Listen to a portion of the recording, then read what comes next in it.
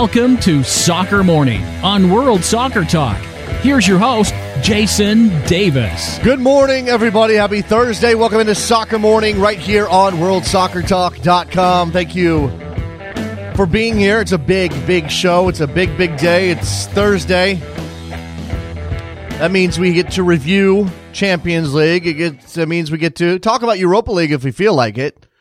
Maybe your team's in the Europa League, and that's a big deal to you. We got that MLS last night. CONCACAF Champions League last night. Some new news, some new word on the Copa America 2016 saga. That's all in the news today. We'll get to that in a second. Let me just lay this out. Dave Martinez, Empire of Soccer, joining us first at 9:10 a.m. Eastern. He'll talk to us about those two wins for the New York teams in MLS action last night. No, two wins. One win, one loss. Let me get this right. New York City FC won. New York Red Bulls did not. We'll talk about those two games. Luke Moore, world-famous Football Ramble, will join us as well at 9:40 a.m. Eastern. We'll go over Champions League, the English teams and their struggles in that competition. Certainly look ahead to a big Premier League weekend as well. All right, here you go. Here's the news. Champions League results from Europe from yesterday. Roma won. Barcelona won. Roma's Alessandro Florenzi stealing the show with an absolute bomb of a goal from half field. I mean, it was something else from the sideline. I don't think I've ever seen anybody score from that angle, from that far out. But Ter Stegen wandered off his line, and there it was. Meanwhile, on the other side, obviously Barcelona with a lone goal to keep the draw. Rafinha, who came on as a substitute for Barcelona in that match, suffered a knee injury and may miss the rest of the season after surgery. Bayer Leverkusen 4-1 over Bate Borisov. Chicharito Hernandez getting his first goal for the German side. Dinamo Zagreb 2-1 over Arsenal, heaping some woe on the English clubs in the Champions League. Olivier Giroud sent off for a second yellow card. Took Arsenal down to 10 men, and they were not able to overcome that deficit. Olympiacos loses at home 3-0 to Bayern Munich. Chelsea 4-0 over Maccabi Tel Aviv. So Chelsea with a win. Jose Mourinho being Jose Mourinho after the match. Dynamo Kiev 2-2 with Porto. Ghent with a 1-1 draw against Lyon despite going down to 9 men in that match. Valencia losing 2-3 to Zenit St. Petersburg at home. Hulk with 2 goals for the Russian club. MLS results, as I mentioned, 2 games. The New England Revolution beat the New York Red Bulls 2-1. Diego Fagundes, Kellen Rowe scoring for the Revolution. Nice goal from Mike Grella in a losing effort. New England now on top of the Eastern Conference with the victory. They jump over both DC United and the Red Bulls into first place. NYCFC 2-0 over Toronto FC. Frank Lampard scored his first NYCFC goal to open the scoring for the home team. Very flat TFC in that match. Did not take their chances very well. Did not really even threaten. A couple of bad shots off a good build-up play. So now TFC struggling a bit and looking like a slide could really do some damage to their hopes of the playoffs in 2015. San Jose 1-1 with the Montreal Impact. That's notable because, again, San Jose misses an opportunity to get a home win, especially over a Montreal side that came in missing many of their first-choice players. The Impact went down to 10 men in that match. Kyle Becker scored the equalizer late in the game, his first MLS goal for Montreal. CONCACAF Champions League, Vancouver beats Olympia of Honduras 1-0 at home. Whitecaps keep their hopes of advancing out of Group F alive. Remember, this is the quote-unquote group of death in the tournament with Olympia, Seattle, and Vancouver. Caps and Sounders tied on 4 points at the top of the group. The Caps have a game in hand, and these two Cascadia rivals face off in the Champions League a week from yesterday, so next Wednesday after they play each other in MLS play on the weekend. W Connection shocking Saprissa 2-1 for a home win, and Club America wins 3-1 on the road at Walter Ferretti of Nicaragua. The Copa America update for 2016, the New York Times reporting Sam Borden that U.S. Soccer has pulled out of the meeting set for today in Mexico City, and they have withdrawn their desire to host the tournament. So this does not look good for the 2016 Copa America to be in the United States, and if it's not in the United States, the likelihood of the United States participating in the tournament is very slim. Hosts of Europa League action today: Ajax, Celtic, Bordeaux, Liverpool, Dortmund, Krasnodar, Napoli versus Club Brugge, Sporting Lisbon versus Lokomotiv Moscow, Spurs versus Karabakh, and Anderlecht versus Monaco, and that's just a small taste. It's a full schedule. Got to go check that out. Lots and lots of games today in the Europa League. And finally, reports suggest that the Football Federation Australia and the Players Union, the PFA, are closing in on a deal. If you remember, this is the labor dispute that canceled the trip for the Matildas, the women's national team of Australia. They were coming to the United States to play the U.S. women's national team as part of the Victory Tour. 2 matches set for today and Sunday. Those matches have been changed, and Haiti now is the opponent for the U.S. women's national team. There is supposedly some movement on the amount of money that the Australian women's national team players will make. Their salaries were as low as 21,000 Australian dollars, roughly 14,000 American dollars. Clearly not good enough. There's also the matter of the salary cap in the A-League, very much tied to television revenue there, but they will have some sort of increase regardless of what kind of revenue they bring in from their next television contract. Lots of expectations that the A-League's next contract could be a good one, and that will change things. You had some comments in the press recently. I can't recall who made them. I apologize. But one of the Australian officials saying that when it comes to big-name players, Australia cannot compete with MLS, and that's certainly those two leagues in the same realm when it comes to signing big European names.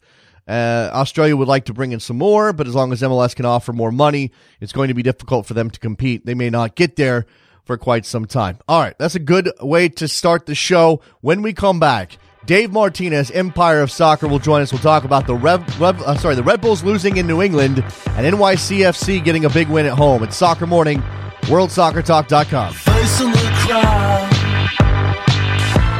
you're talking too loud.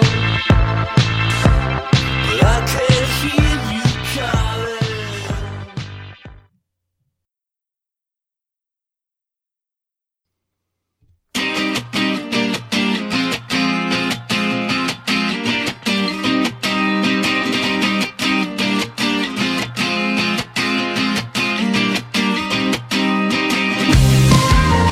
Welcome back to Soccer Morning on World Soccer Talk with Jason Davis. Here we go, Soccer Morning on a Thursday. Very happy to have our friend Dave Martinez from Empire of Soccer, just growing by leaps and bounds over there, covering the world of New York football, soccer, football with the U and a B, whatever you want to call it. Dave, how are you?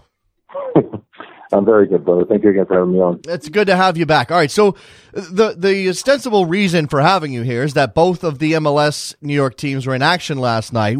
We definitely need to touch on that. There's always off-field stuff surrounding both of these clubs. There's always the Cosmos in the mix. I guess what's of most interest here is probably the Red Bulls, because for a while now they've looked like a real MLS Cup contender. We haven't been able to say that. You've been on various versions of Soccer Morning declaring that this the best Red Bull team we've perhaps ever seen. And they go to New England and they lose. Now, that's not the end of the world, but they've also lost their grip on first place. They were tied with DC United. And I just wonder, is this the kind of thing that can put a dent in their hopes, or is this team built to recover? I think this team has been built to recover all year long. They're a young team. They're a quick team. We've been talking about that all season. But I think last night was a bit revealing. Jesse Marsch marched out the same lineup that he had this past weekend. And I understand, and we all understand right now, looking at the way the team plays, high energy, high impact, high line, their players are conditioned for these kind of matches. See, that's the whole idea, just having their fitness built to an extent that they could play as many games a week as possible. But at the end of the day, Jason, we're all human. To have the same lineup again just days after a fixture and not necessarily get any rest for any of their players, I think was a mistake on Marsch's part. So in part, I'm looking at the lack of a rotation for the first time this year affecting the team. It's kind of like in baseball, a pitcher and their pitch count. You don't want them to get over a little too far because it's going to affect the way that they play, the energy that they exert. And I think that's what happened in New England. That's not to take credit away from New England. They're a fantastic team on an amazing run. And between them and the Red Bulls, they are really the class of the East. However, I think that definitely played into the results. Yeah, clearly, as you mentioned, they know. One thing Jesse Marsch knows is who his best team is, but that can be not a problem, but it can certainly be an issue when these guys start to get fatigued. And as you said, New England on a pretty incredible run. It's going to be, it's going to be about the playoffs, and really what New York wants to avoid is slipping into third place and having to play that play-in round. Now, if they do end up in third place, they would host that game, but there's a big difference. And if you are dealing with the same first 11, if you're leaning on a bunch of guys and maybe they are getting fatigued, you certainly don't want to play that extra game. Absolutely not. And you look at the schedule coming up. I mean, Portland this weekend. Not going to get any easier for the club. At this point, as you said, third place would be the worst case scenario because this is a club that has really built themselves to be at the top first or second spot of the Eastern Conference. Falling to third, inviting opponents that could include Toronto, could include Montreal, Orlando. Imagine New York City FC at that spot. The headline that could make as far of a chance as that may be. New York does not want to be there. The Red Bulls do not want to be there. And we're going to have to see how, again, Jesse Marsch adjusts. He hasn't really been caught in situations, Jesse Marsch, where he's had to adjust after a loss. And I think that this time around, there's going to have to be some adjustments. This weekend, there has to be some players rested. Now, Dax McCarty, Connor Lade, they're out on yellow card accumulation, so they're no longer going to be there. So naturally, there's going to be a rotation. But I would look at a guy like Bradley Wright Phillips, who looked like he was just playing on fumes yesterday, to get a rest, to be able to take a week off and concentrate on the next match and not burn out so quickly into this playoff run. Now, it's obviously not a disaster for the Red Bulls. They've won 4 of their last 6. It just so happens that those other 2 games are losses, and the Revolution have been so hot they've tracked down both DC United and the Red Bulls. Red Bulls has 7 games left. You watched that game last night, and I was flipping around. There was 2 games going on at the same time. There was some political stuff happening. I mean, it was a busy night in America last night, Dave. And so I didn't have my eyeballs on the Red Bulls the entire time. But that was uncharacteristic from Luis Robles to give up that first goal. And that kind of set the tone. And ultimately, even with Mike Grella, fantastic goal, they still end up losing again on the road against a hot team. That means that the margins are pretty fine. I mean, they could have very easily walked away with a point from that match. Absolutely. You're absolutely right. But at the same point, looking at the way the Red Bulls have played all season, and Jesse Marsch said it himself, so I don't think I'm too out of line. It was definitely one of their worst performances of the year. The energy wasn't there. The urgency that you usually see from this club wasn't there. And again, I think that partially has to do with fatigue. I don't think Jesse Marsch necessarily touched on that after the match, but you can't march out the same players all the time and expect them not to run down just a little bit. Look, when they came back from their break last week, Jesse Marsch was running these guys into the ground.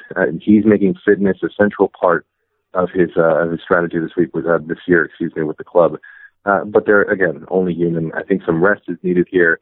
And then you could judge how they do the rest of the way in the playoff run. Right now, it's a tough opponent up ahead in Portland, and we'll see how they adjust. There's going to be some new faces in that lineup. Again, I'll reiterate, I think Bradley Wright Phillips needs a rest at this point. He's been scoring goals. He's been carrying the team on his back at times. But there was definitely signs of fatigue against New England. And if the Red Bulls are looking to make an impact this year, they're going to have to definitely take a rest now and look toward the long-term goals and not just the short-term ones. Yeah, so it's at Portland on Saturday. That's all the way back across the country. As he's mentioned, maybe Bradley Wright Phillips needs a rest. McCarty's not going to be there. You mentioned somebody else on yellow cards. I apologize. Who was that? Connor Lade. Connor Lade. Okay, and he didn't play last night, correct? Okay, so we're going to see somebody step in. Is this a chance for Gonzalo Verón to really make a mark on this team? Are we going to see somebody like maybe Sean Wright Phillips, who did come on as a substitute last night, but maybe gets a full run out? We'll see what happens. As you said, a difficult task for New York as they go to Portland to play their next match. Meanwhile, at Yankee Stadium, NYCFC with a 2-0 win over Toronto. Frank Lampard scores his first goal. Now, it wasn't the prettiest goal I've ever seen. He didn't take the shot that well, but it found the back of the net. That's all that matters right now. Absolutely. I hate to use another baseball analogy, but when when you're going on a hitless streak for a while, you get that one blooper that gets you on first base. I think Lampard will take this blooper right now. That was it was a good team moment. The way the build-up was done, Andrea Pirlo finding R.J. Allen with sort of a bicycle kick almost to put that ball back in play, finding Lampard, and Lampard taking just enough of a good touch to get it into the back of the net. It really set the tone for NYCFC the rest of the match. And then again, at the end of the match, speaking of the DPs, Andrea Pirlo again on the corner kick. What a pin-perfect pass from the corner to find Patrick Mullins for that header. And this is where, again, you look at the last match for New York City FC, where the DPs were both subbed off, no David Villa. And this match, it seemed like both Frank Lampard and Andrea Pirlo were a bit more inspired, much more involved, and it showed in the match. It's the first time that I've seen NYCFC able to click in the midfield with those two players. You know, the Pirlo moments, the pass to Allen, as you said, the corner kick, he was pretty good. I mean, I saw him fighting. I think that, you know, again, limited attention given, but what I did watch, it seemed as though he's pretty intent on holding the ball himself in midfield rather than using his teammates as outlets. Is that you think that that's an intrinsic problem to him getting comfortable with his team? Because that's been an issue. I mean, it was fine last night and he played very well, especially with his distribution, but he can't be trying to fight off 2-3 defenders in his own half when he's got options. Sure. And you look at that pairing that he has right now with Andrew Jacobson. I think the idea of Jacobson right now is to take on all that dirty work, which he did last night. You have an unsung hero in this guy, in Jacobson, who has been asked to not only play his position, but really make up for the defensive deficiencies of an Andrea Pirlo, as strange as that may sound. But he has the pace to do it. He has the ability to do it. And Jacobson has been allowing Pirlo, at least the last two games. Last game was a little rough, but this match, you're seeing an improvement in their communication and their chemistry, and it will allow Pirlo to hold the ball. It will allow him to spray out a bit more, which is the Pirlo that you want. Fitting that again, this has been the question since Lampard has come to the club, excuse me. How do you fit Lampard and Pirlo into the same formation and remain lethal? I think a big part of doing that will fall on the shoulders of Andrew Jacobson, who has to remain that defensive rock in front of the center backs, in front of a defense that has been porous all season long, to achieve results like they did last night. It's not easy to repel an attack that has Giovinco, Josie Altidore, Michael Bradley. Each one of them had chances. Josh Saunders stood on his head, as he always does. Again, I'll say it. I think team MVP all the way this year. But I think Andrew Jacobson is such a key player in that role as well. If he's able to destroy in the middle and allow Pirlo to play his game, you could see a different New York City FC team, a more lethal NYCFC team. Yeah, I think as much as Lampard scoring and Pirlo with an assist and Patrick Mullins, and we'll come back to Patrick Mullins, were important. What was maybe the most important thing for NYC was keeping a clean sheet, and especially doing it with those weapons you said on the other side. Now, that was I think that's as much about Toronto being poor as NYCFC being good, but considering how much struggle they've had with their defensive setup, Dave, I imagine that's a boost of confidence they need with 5 games left, and let's be honest, they're probably going to have to win out to have a chance. That's it. They would have to win out, and looking at the way they played yesterday, they're trying to make something of this season. You could tell there was a certain drive that hasn't been there over the last few weeks, and a certain desire, in particular, again from DPs, to make an impact, to take the game to Toronto, and to take home points. So you have to be encouraged if you're an NYCFC fan. If you're seeing that what you saw yesterday, if that can be continued, then great. But again, playoffs are. Really a wish at this point. They would have to win out their last matches at this point. Montreal still has games in hand. So the road doesn't get any better for NYCFC, but at least they're showing a bit of fight this time. So this team is obviously, as you said, trying to make something of their first season. It's an uphill climb, even if they come up short. I think, if they can get a couple of wins down the stretch, that's something to build on. There are people out there in the soccer community, particularly Matt Doyle, who are just bullish on the future of this team based on some of the young talent. I mean, this is an opportunity to talk about Patrick Mullins and his emergence down the stretch here. He got a little bit of a chance early in the year. He got pushed aside. Now Nemec is gone. Clearly, David Villa is not 100% fit. And has an injury now, and so that gives Mullins an opportunity. But there's talent there. We know about Poku. We know about Tommy McNamara. There's something there. There is something there in their youth, and people like to focus in on Poku, but I'm glad you said Mullins. Mullins has had great runs of play, great runs of matches with NYCFC earlier in the year. But again, due to their DP conundrum, they have so many options on DPs. They have high-priced players. These guys need to play. I'll even throw another name in there, RJ Allen, who really was coming off of just being, I believe, a college coach before he was with NYCFC. RJ Allen has played very well in the times he's had the opportunity. Again, he's always going to be second choice to Andoni Areola, which is understandable. You're paying the man. He's a veteran of La Liga. I get it. But there are some good contributors on this club. Patrick Mullins, as you said, Poku, RJ Allen. Shea Facey, if he sticks around next year, he's been a rock. He's been perhaps one of their biggest saving graces towards the end of the season, switching him over from the fullback to his natural center back position. He's been great. He's been a general. So there are good young players here, but having that balance between your high-priced players, your DPs, and those youth players, and putting them all into one squad, making everybody happy, including the people over in Manchester, it's a tough ask, and that's where I believe Jason Christ has been a bit handcuffed this year. If it was on merit alone, then you would be seeing Poku on more often. You'd be seeing Patrick Mullins more often. Kudos to the guys, though. Kudos to these young guys. When they get the opportunity to go out there, they are making an impact, and they're showing that there is deeper talent on NYCFC away from just DPs. It's just a matter of getting them all to work together in some form of a system and find success. Well, I hope that when they do, when they get to the end of the season and they have the debriefing and they talk with the CFG officials about where the direction of this club should go, that Jason Christ is able to say, "Hey, look, I've got these guys. I've got Poku. I've got RJ Allen. I've got Tommy McNamara. I've got Patrick Mullins. I've got Kyrie Shelton. Give me a chance with these guys. First of all, I'm Andrew Jacobson, unsung hero, fine, but you're going to have to improve that position if you're going to be a real threat next year. There are a couple other spots in this team that obviously need some bolstering. They're probably, the 2 or 3 players away from really being a step above where they are this season. If that DP thing doesn't become an albatross around Jason Christ's neck, Dave.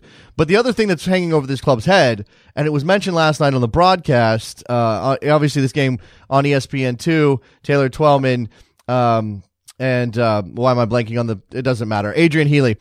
It was mentioned that the club hopes to be in their own place within 5 years. Now, I think the 5-year timeline is interesting for a couple of reasons. One, it seems like a long time, and I would argue that it represents some sort of failure on the part of MLS and NYCFC, but it's also, within a New York context, not a long time. Right. And under a New York context, that is definitely a shorter amount of time than I would assume that they would have. There's a couple of options here. We've all heard now to this point that the club has been in some kind of conversation with Colombia about renovating their field. I think that's a long way away. However, if that does happen, that could put you within the 5-year time frame. Outside of that, outside of an idea of purchasing land from a commercial property that's zoned for sporting events, there's so many intricate pieces that go into building in New York City, not just a stadium, anything, zoning, building laws, everything. You have to go through several hoops. So 5 years to me would seem a very reasonable time if you have found your ground, if you've found the place that you want to have your stadium, if you have a deal worked out, if you're ready to go through the Euro process. There's so many things that go with it. So if you have everything ready today, I can imagine a stadium being built in 5 years. Unless NYCFC knows something that I do not, and I'm sure they know much more than I do at this point about their stadium situation, I would find it almost impossible to build, again, as you said, 5 years is a short amount of time in New York when it comes to building. I would imagine that if they had a property now, we're ready to announce it and go through this entire process, that it would have to begin today in order for a stadium to be there in 5 years. So again, you can hope for the best, but it would have to be a perfect storm. It would have to be perfectly zoned. It'd have to be a large swath of land, which is pretty hard to find in New York City, accessible to transportation. There are several keys to making this a success, and unless they have some kind of a magic parcel of land that none of us can identify at this point, I don't see how it's possible to build a stadium in New York in 5 years. Yeah, obviously, it's the scouting of the land, it's the price, negotiating the purchase of land, not necessarily the price for a group like City Football Group, but negotiating the purchase of that land. They don't necessarily have the backing of Mayor de Blasio, at least when it comes to any sort of breaks whatsoever, taxes, any rebates, anything like that. That's going to be a tough sell. And it's not that I think it's important for people, we've seen bad stadium deals when we've seen localities get involved in the stadium building business and it not work out for them. I don't think that's the issue here. I think the issue is the red tape of just being in New York. Clearly, you have to line things up. We're talking about union labor. I mean, all of these things matter. Sure. Zoning, as I said before, if you can't just build a stadium, I can't go to somebody who owns a co-op complex, tell them, hey, here's $100 million for your co-op complex. I'm going to tear everything down and build a stadium. No, there's zoning. There's community boards you have to get past. There's regulations from there on out that you have to follow. There's approval on the local and the city and possibly state level, depending on what land you're looking at. It's an involved process, and there's a lot of bureaucracy, which is the way New York likes to do things. It's not that easy to build here. So if they have something in hand today, yes, they can say in 5 years we'll have a stadium. If there's nothing lined up at the moment, then it's just a hopeful wish. We've seen other teams struggle. We saw the Red Bulls struggle for years to try to find any kind of interest in the city. Again, Major League Soccer has grown since then, so it's kind of hard to compare, but it was a window into the difficulty of building in the city. The New York Jets, who are, huge, the New York Giants, who were huge, couldn't get land in Manhattan at the time, land that needed redevelopment, because the community stood up against it. Nothing comes easy when it comes to building in New York, and everything comes with handouts. People are going to have their hands out for just about everything if you're offering to build in their neighborhood. Build me a community center, or to fix my roads. Right. It's not that easy. So if they had land today, they're not talking about it, possibly 5 years. If not, I just couldn't imagine. I couldn't imagine how they would be able to build a stadium in 5 years. And we go all the way back to the genesis of this team and the fact that this is Don Garber's legacy in the balance for me. And, right. Those questions, at this point, the team exists. They got to make the best of a bad situation. I do think that it was probably folly to jump into this with 2 feet without really having anything lined up. But in terms of options, and this would be a failure for me because, again, they line themselves up as, 5 boroughs, 1 team, where New York's team, a ground share with the Red Bulls. Is there any chance at all, Dave? Not at all. As a matter of fact, the rumor came up about a week and a half ago, 2 weeks ago. Somebody on Twitter had said, I have a good source, because everybody has sources nowadays, apparently. So it's my job to vet that and see how clear those sources are. So somebody had said that there was a ground share in the works for next season between both clubs. I texted over to a very good source, and I got in bold letters LOL. That was the professional response I received. And as I started digging in a little bit deeper, talking to team officials on both sides, there's no way. I don't think either side is going to be looking at that at all. If anybody's going to be sharing ground, as a matter of fact, I wouldn't say anybody would share ground at Red Bull unless the team got bought out somehow. It just wouldn't happen at all. Okay. If you're in New York City, you'll have to look at other areas, and it wouldn't be Red Bull Arena. Could you imagine Giant Stadium going right back, or MetLife, going right back to where you started with Metro Stars? That would be an interesting situation. Well, neither party might be willing to consider it. Certainly from a Red Bull's position, that's where the strength is. But this is a single entity operation, Dave. If Don Garber picks up the phone and says, hey, Red Bulls, you got to do this. We're all in this together. It's one big company. I'm putting my foot down, or the rest of the owners are pressuring that group. I wonder if it might come to that. Well, there's so much backroom negotiation that happens in Major League Soccer to begin with. You know it as well as I do. So I'm sure money could be flashed the Red Bulls' way. Enticing offers could be flashed the Red Bulls' way. It would just have to be something so huge, so immense, for the Red Bulls to even consider it. And, NYCFC would also have to be in a desperate way. Yankee Stadium hasn't been perfect. the fans have not necessarily been able to enjoy supporters' culture to the full as they do in regular soccer-specific stadiums. However, there hasn't been any pushback from the Yankees. There haven't been baseball issues. There haven't been divots in the outfield that have caused Yankee players to fall down and break their ankles. It's been a rather good relationship so far. No one's complaining on either end. And on the soccer end, you can definitely complain because those configurations are not necessarily the friendliest at the Yankee Stadium. But everybody seems happy with what they have. The Yankees are bringing in more revenue by having 30,000 fans come. I mean, look at yesterday, 25,000 fans on a Wednesday night in New York. In the past, that was unheard of, but NYCFC continues to bring in revenue to that stadium. So both sides are happy with the arrangement. For as ugly as the sightlines may be, for as bad as the presentation may be on television because of those sightlines, they're happy at Yankee Stadium. So looking at other alternative locations, at least this year and into next year, I don't see it being an issue for this team. Again, unless something dramatic happens. The idea, again, of a stadium being built in 5 years, though, I would be a little apprehensive in thinking that would happen. All right, Dave. Last thing here before I let you go. Don't have a lot of time to go into the state of the cosmos. I mean, they're doing what they're doing in the league, and they'll be in the playoffs when that comes around. But we've obviously had all of this news about challenging U.S. soccer on their first division requirements, and NASL being aggressive about trying to challenge MLS one day, et cetera, et cetera. The crux of the antitrust argument is that these divisional labels prevent NASL from being able to compete for things like investors and marketing money and that kind of thing. Have you heard anything around the cosmos sort of complaining about how MLS and basically the way MLS operates in the divisional labels by U.S. Soccer have hurt their business? Of course. I mean, I think I've had Stover say that on record at times on the OS. We've seen Bill Peterson say that, and it's just a reality of life.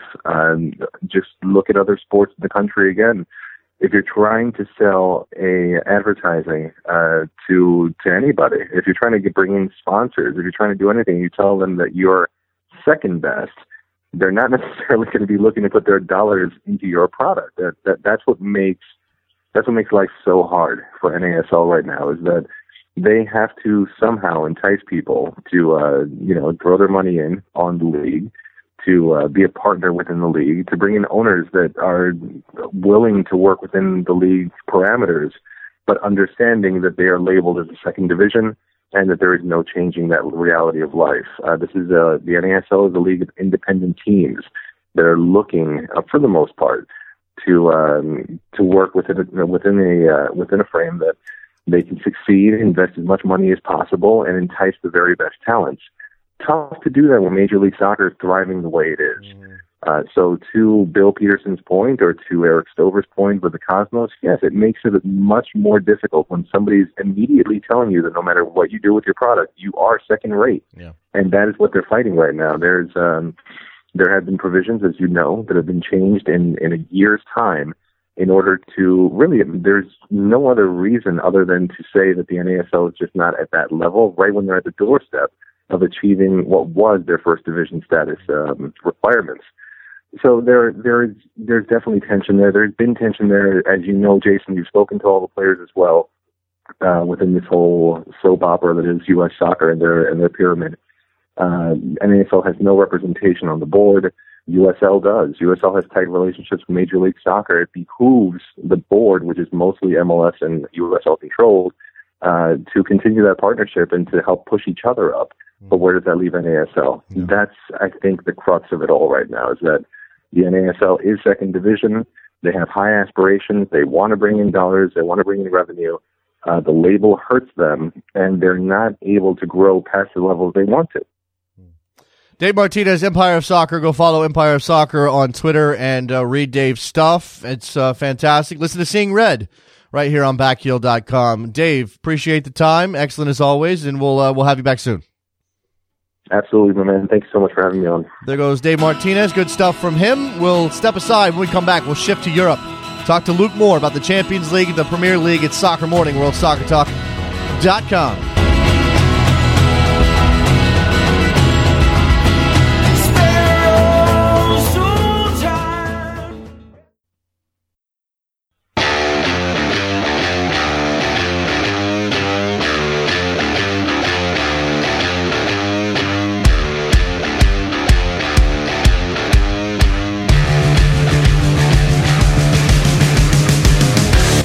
Welcome back to Soccer Morning on World Soccer Talk with Jason Davis. All right, we turn now to European topics. Champions League group stage underway. Joining us now to talk about that and perhaps some Premier League as well. Lots of big matches coming up this weekend. Luke Moore from the Football Ramble. Hi, Luke. Hello, how are you? I'm doing well. How are you? Good. I'm very well, thank you. Yeah, not too bad. All right, so you are, and this is my standard segue here. You're better than the English clubs in the Premier League outside of Chelsea, in the Champions League. Excuse me, outside of Chelsea at this point. The narrative is the English teams are falling flat. Maybe not time to panic yet, but certainly it's interesting to see City, United, Arsenal all lose their first match.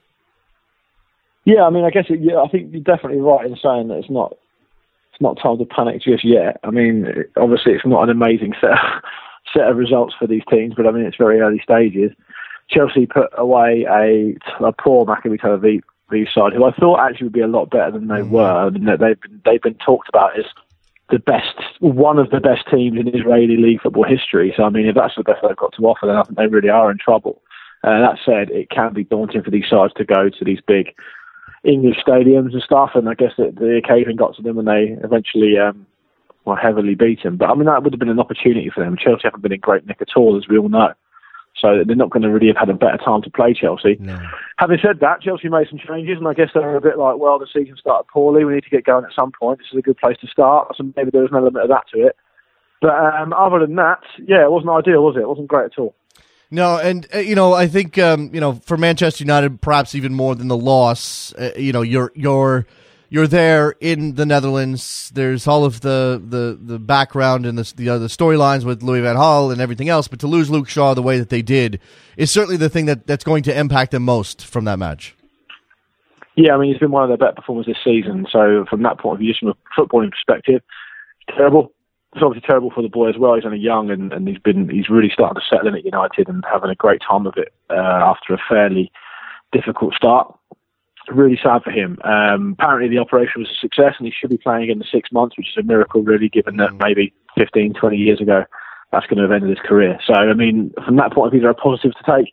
The big issue is going to be the psychological one. I mean, because there's certainly examples of players having difficult really, really bad injuries and not being able to come back psychologically. But I think I tweeted earlier this week that he needs to take some comfort from the way Aaron Ramsey's bounced back from a really difficult broken leg, and psychologically he seems the same player. I mean, he throws himself around, he's still 100%, heads into tackles, pretty committed. He's still that stuff, especially as Luke Shaw's a fullback, So yeah, it's difficult for them. Really, really devastating for him. But I mean, he tweeted saying, he's in pretty chipper mood and that he's looking forward to bouncing back, and I'm sure he will. But hopefully, psychologically, he can repair himself as well. So Manchester United losing to PSV away from home, but Manchester City losing to Juventus. And look, Juventus is an excellent side. No, there's no doubt about that. They did have a lot of turnover from the team that went to the Champions League final, Luke. But Manchester should win that match. I don't understand what this is that they have, this psychological problem in the Champions League. They've got to win it. You've got to win your home games. It's as simple as that, really. And having said that, they lost a pretty appalling game. Was it maybe against CSKA in Moscow at home last season? I think that's right. Yeah. In the group stage, yeah. So I mean, they've clearly not really set the world on fire. I mean, they went through, qualified as second place last time behind Bayern Munich. And they managed to beat Bayern Munich at home, didn't they, fairly famously? So, yeah, you've got to win your home games. I'll take your point about them turning over a lot of players, but they are still a good team. But again, having said that, they've had a poor start. City really need to make that happen. And they didn't do so. They obviously went a goal ahead and then let it slip. And that's going to be devastating for them psychologically as well, because it's a real monkey on their back now. It really is. And, we're about 8 seasons or so into the new ownership. At some point, they've got to start making moves in the Champions League. It's too early to say that they're not going to this season yet. I mean, it's too early to panic. But yeah, it's a poor result, and it's the latest poor result, and what has been a poor return for them in the Champions League overall. Well, I mean, you mentioned Juventus's poor start in the league. Apparently, league form means nothing. I mean, not that Maccabi Tel Aviv is on the same level as a Man City or anybody else, but very well in the league, doing very well in the league. Come into Stamford Bridge, get walloped. Juventus, poor in Serie A, walks into the Etihad and beats the first place team in the Premier League right now. I don't, it is sort of fascinating how the Champions League can sort of toss some of those things out the window. Yeah, I mean, the problem for City is that they keep getting drawn in fairly tough groups because they keep not winning their group. They didn't win their group last season. They need to start winning groups and getting deep in the competition so they can start getting better seedings and all that other good stuff, which then makes it easier, makes their path easier. That said, there are a lot of good teams in the Champions League. I mean, it's not. I was just looking through the groups. Yeah, it's not easy. Do you know what I mean? It's not supposed to be easy.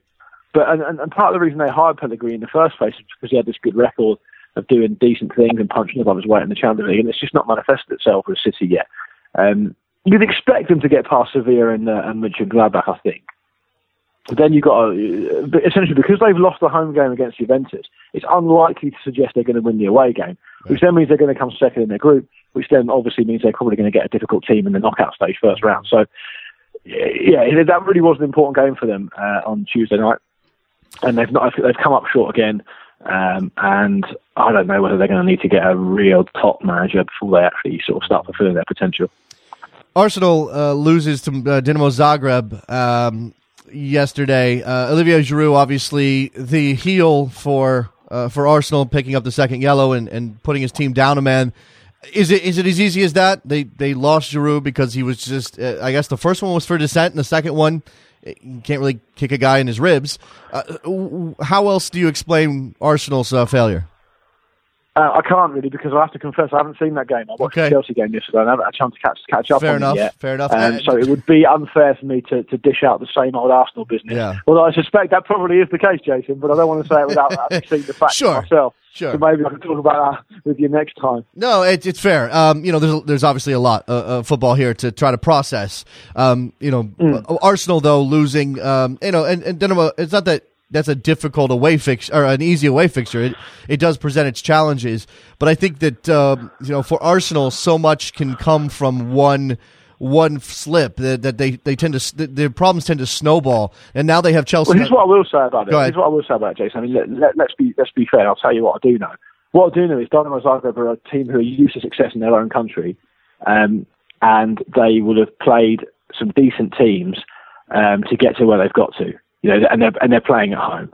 So from that point of view, I mean, they've beaten a fairly poor team in the qualifying playoff, but they beat them well. I mean, I'm pretty sure they won the home leg 4-1. Mm-hmm. So this is a team who's used to winning, especially at home. Mm-hmm. If Arsenal go on a fairly long trip after what is a difficult game in the league, ahead of another difficult game in the league because they play Chelsea at the weekend, as we know, and take it lightly and aren't on their game and aren't sort of all at 100%, there's a chance they'll get beat. Mm-hmm. So it's not a complete surprise it's going to happen. Once I watch the game back, I'll know exactly what I feel about how it happened and why it happened. But at the moment, I don't know that. But they do need to realise that going away to these sides, it's not going to be easy. And you'd think by now that Wenger and Arsenal would have learnt their lesson on that front. But the facility of a Wenger team in these types of occasions is a consistent problem. And any Arsenal fan will tell you that's consistently been the case. Mm-hmm. So I think the next they're at home to Olympiacos, which they're going to have to win. I mean, they need to get the season up and running in Europe.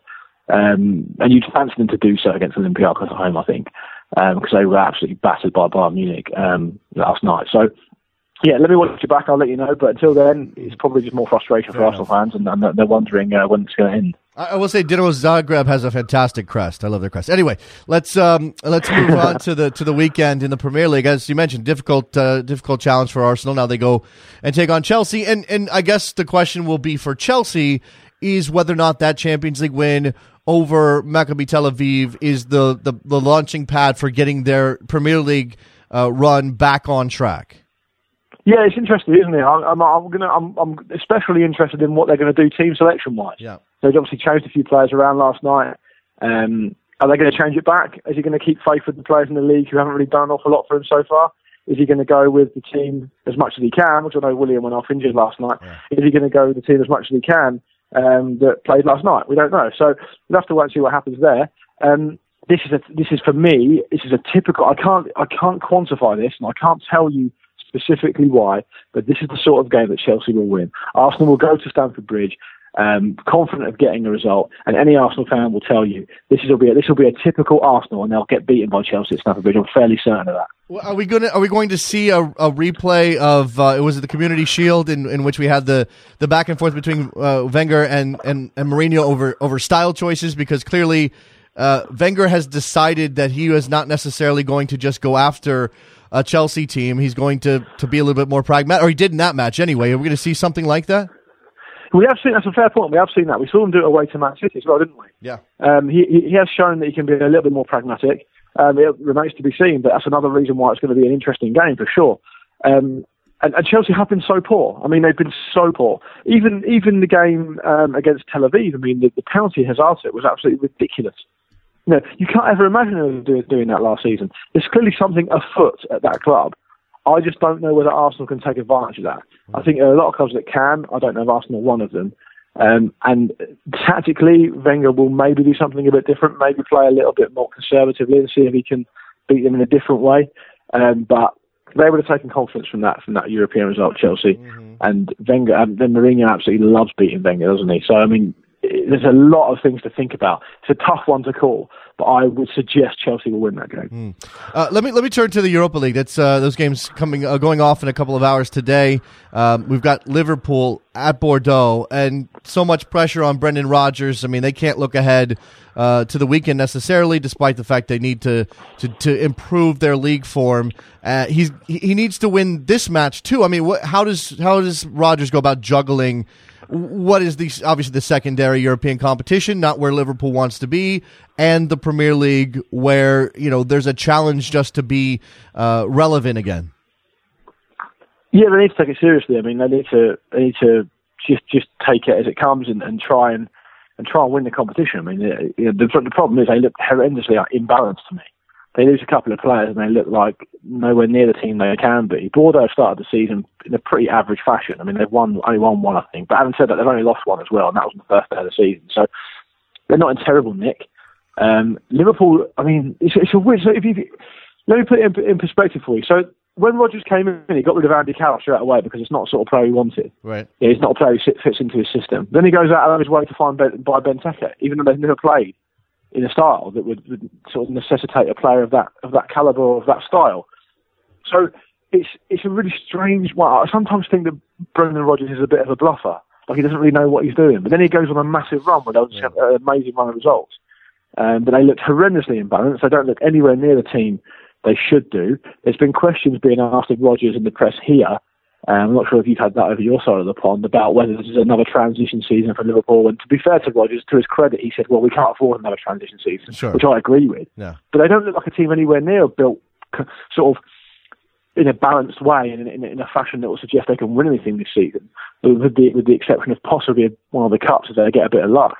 They just don't look like a team set up to do anything. It's a really weird one. And then when you chuck into the mix the fact that they are capable of just pulling out absolutely stinking results where nothing goes well for them, and they can't even do basic things correctly, like at home to West Ham, which was one of the worst Liverpool performances of recent years, it does make for a pretty heady mix. And I think Rodgers knows that if his head's not on the block at the moment, and I don't think it is, the time may well be drawing in. It's not just about him and his performance. Obviously, that has to reach a certain standard. It's also about the appetite of the ownership to make another change. I mean, they put all of their eggs in the Brendan Rodgers basket, Fenway Sports Group.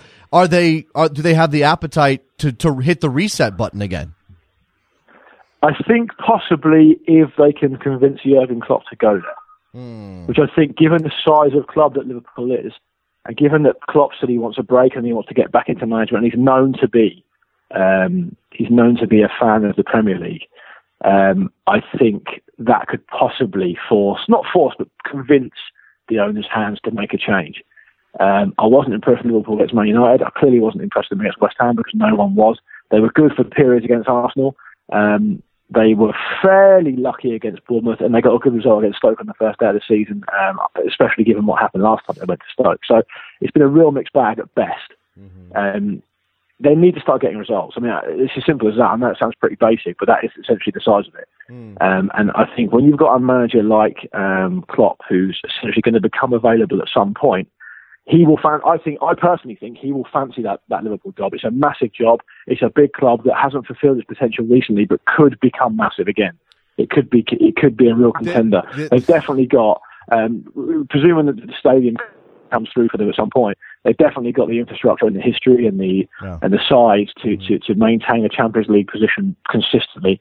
And essentially, with the right mix, they could win titles. Because Klopp's shown that he can do that with the club who are hugely financially worse off than Bayern Munich. And so there's no reason he can't do it at Liverpool. No, there's certainly shades of Dortmund with Liverpool's situation at the moment, so maybe that attracts someone like Jurgen Klopp. All right, finally, Luke, before I let you go, the state of Manchester United right now, obviously we talked about the loss to PSV and losing Luke Shaw. They're sitting third place at the moment. They've got, who do they have on the weekend? Southampton on Sunday. Yeah. How do you feel about Louis van Gaal's program at the moment? I feel that again, it's a difficult one to call. I feel like he's spent a lot of money, as he clearly has, and he's put some players together, but I still don't feel like he properly has a balanced team, really. I still feel like I can't really think of a team who've spent so much money and bought so many players that still look a bit short in more than one department, if that makes sense. No, it does. They're clearly in decent areas where they can compete. I mean, the De Gea thing is a massive bonus for them. They're going to. I mean, looks like he's going to be motivated and playing for at least whatever it is, October, November, at least 4 months or so. I mean, he may go in January, I suppose, but I mean, it might keep him to the end of the season. That's a big plus for them because Romero's been a bit hit and miss. Shaw will be a miss. He's been one of the stand-up players for this season. Rooney remains a bit of a conundrum. They've got strength and depth in midfield. I like Darwin at right back. I think he's a good player. And they've still got to find that balance of those attacking midfield players. And Memphis has obviously had a bit of a stuttering start, but you can tell he's going to do something. And then the emergence of Martial is a plus for them. He looks like he plays without fear. It looks like the pressure of playing at Old Trafford doesn't seem to have affected him so far on its early days. So there a lot to be positive about. I don't know whether they can overhaul the points deficit they suffered last season from the teams who were challenging for the title. But we'll see. I mean, it's very early to say. Don't really like to look at. Graham Souness used to say, "Don't look at the table till Christmas." Yeah. But of course, you can't really get away with that when you're talking about football for a living. So you have to look at it. But I think it's very early to talk about that at the moment. Luke Moore from the world famous Football Ramble. It's Lukey Moore on Twitter. You're probably following him already. If you're not, go do so. Luke, thanks for the time, and we'll be talking to you in the future, I'm sure, as the season unfolds. The Champions League gets deeper and deeper, and the English teams continue to fail because that's just the narrative. Thanks for having me on. Appreciate it. There goes Luke. Good stuff from him. As always, unfortunately, we've gotten word that the phone lines are not going to work today. So we will not be opening phone lines on a Thursday. I apologize very much for that. Hopefully we get back full strength tomorrow. In the meantime, what I will tell you is that you need to go to backheel.com and check that out. We are currently in a holding pattern. I'm not going to tell you people to buy stuff because we're in a holding pattern right now on some stuff. We're trying to fill some. Well, our partner is trying to fulfill some back orders after having some problems. So anybody out there who has purchased a T-shirt and not gotten it, I ask you very much to be patient with us. It's not something we are in control of. We are working as hard as we can to make sure that you guys are happy. It's just the state of things at the moment. All right. I also want to mention, and I haven't even talked to Trevor about this, so it's going to be new to him. I'm trying to find out if anybody is interested in watching USA-Mexico with me on October 10th in the D.C. area, more than likely in the city. If you're from Washington, live around the area, or maybe will be in D.C. on October 10th, let me know. I'm going to try to find one spot where Soccer Morning fans can all gather. There's the AO party. I don't really want to step on the toes of AO. They're going to do their own thing. It's going to be a madhouse over there. Let's do our own thing. Let's get together, have some beers, and watch the USA play Mexico at the Rose Bowl in Pasadena. All right. Is there anything else I'm missing? No? At Soccer Morning on Twitter. Ratings and reviews over at iTunes. I don't know what our number is, but I feel like it's small. I want to improve our number. And that's it. I think that's going to do it. Thanks a lot, guys. Apologies for the phone situation. Hopefully we get that rectified tomorrow, technology and the like. That's it. Thanks to Dave Martinez. Thanks to Luke Moore. We'll talk to you tomorrow. Bye.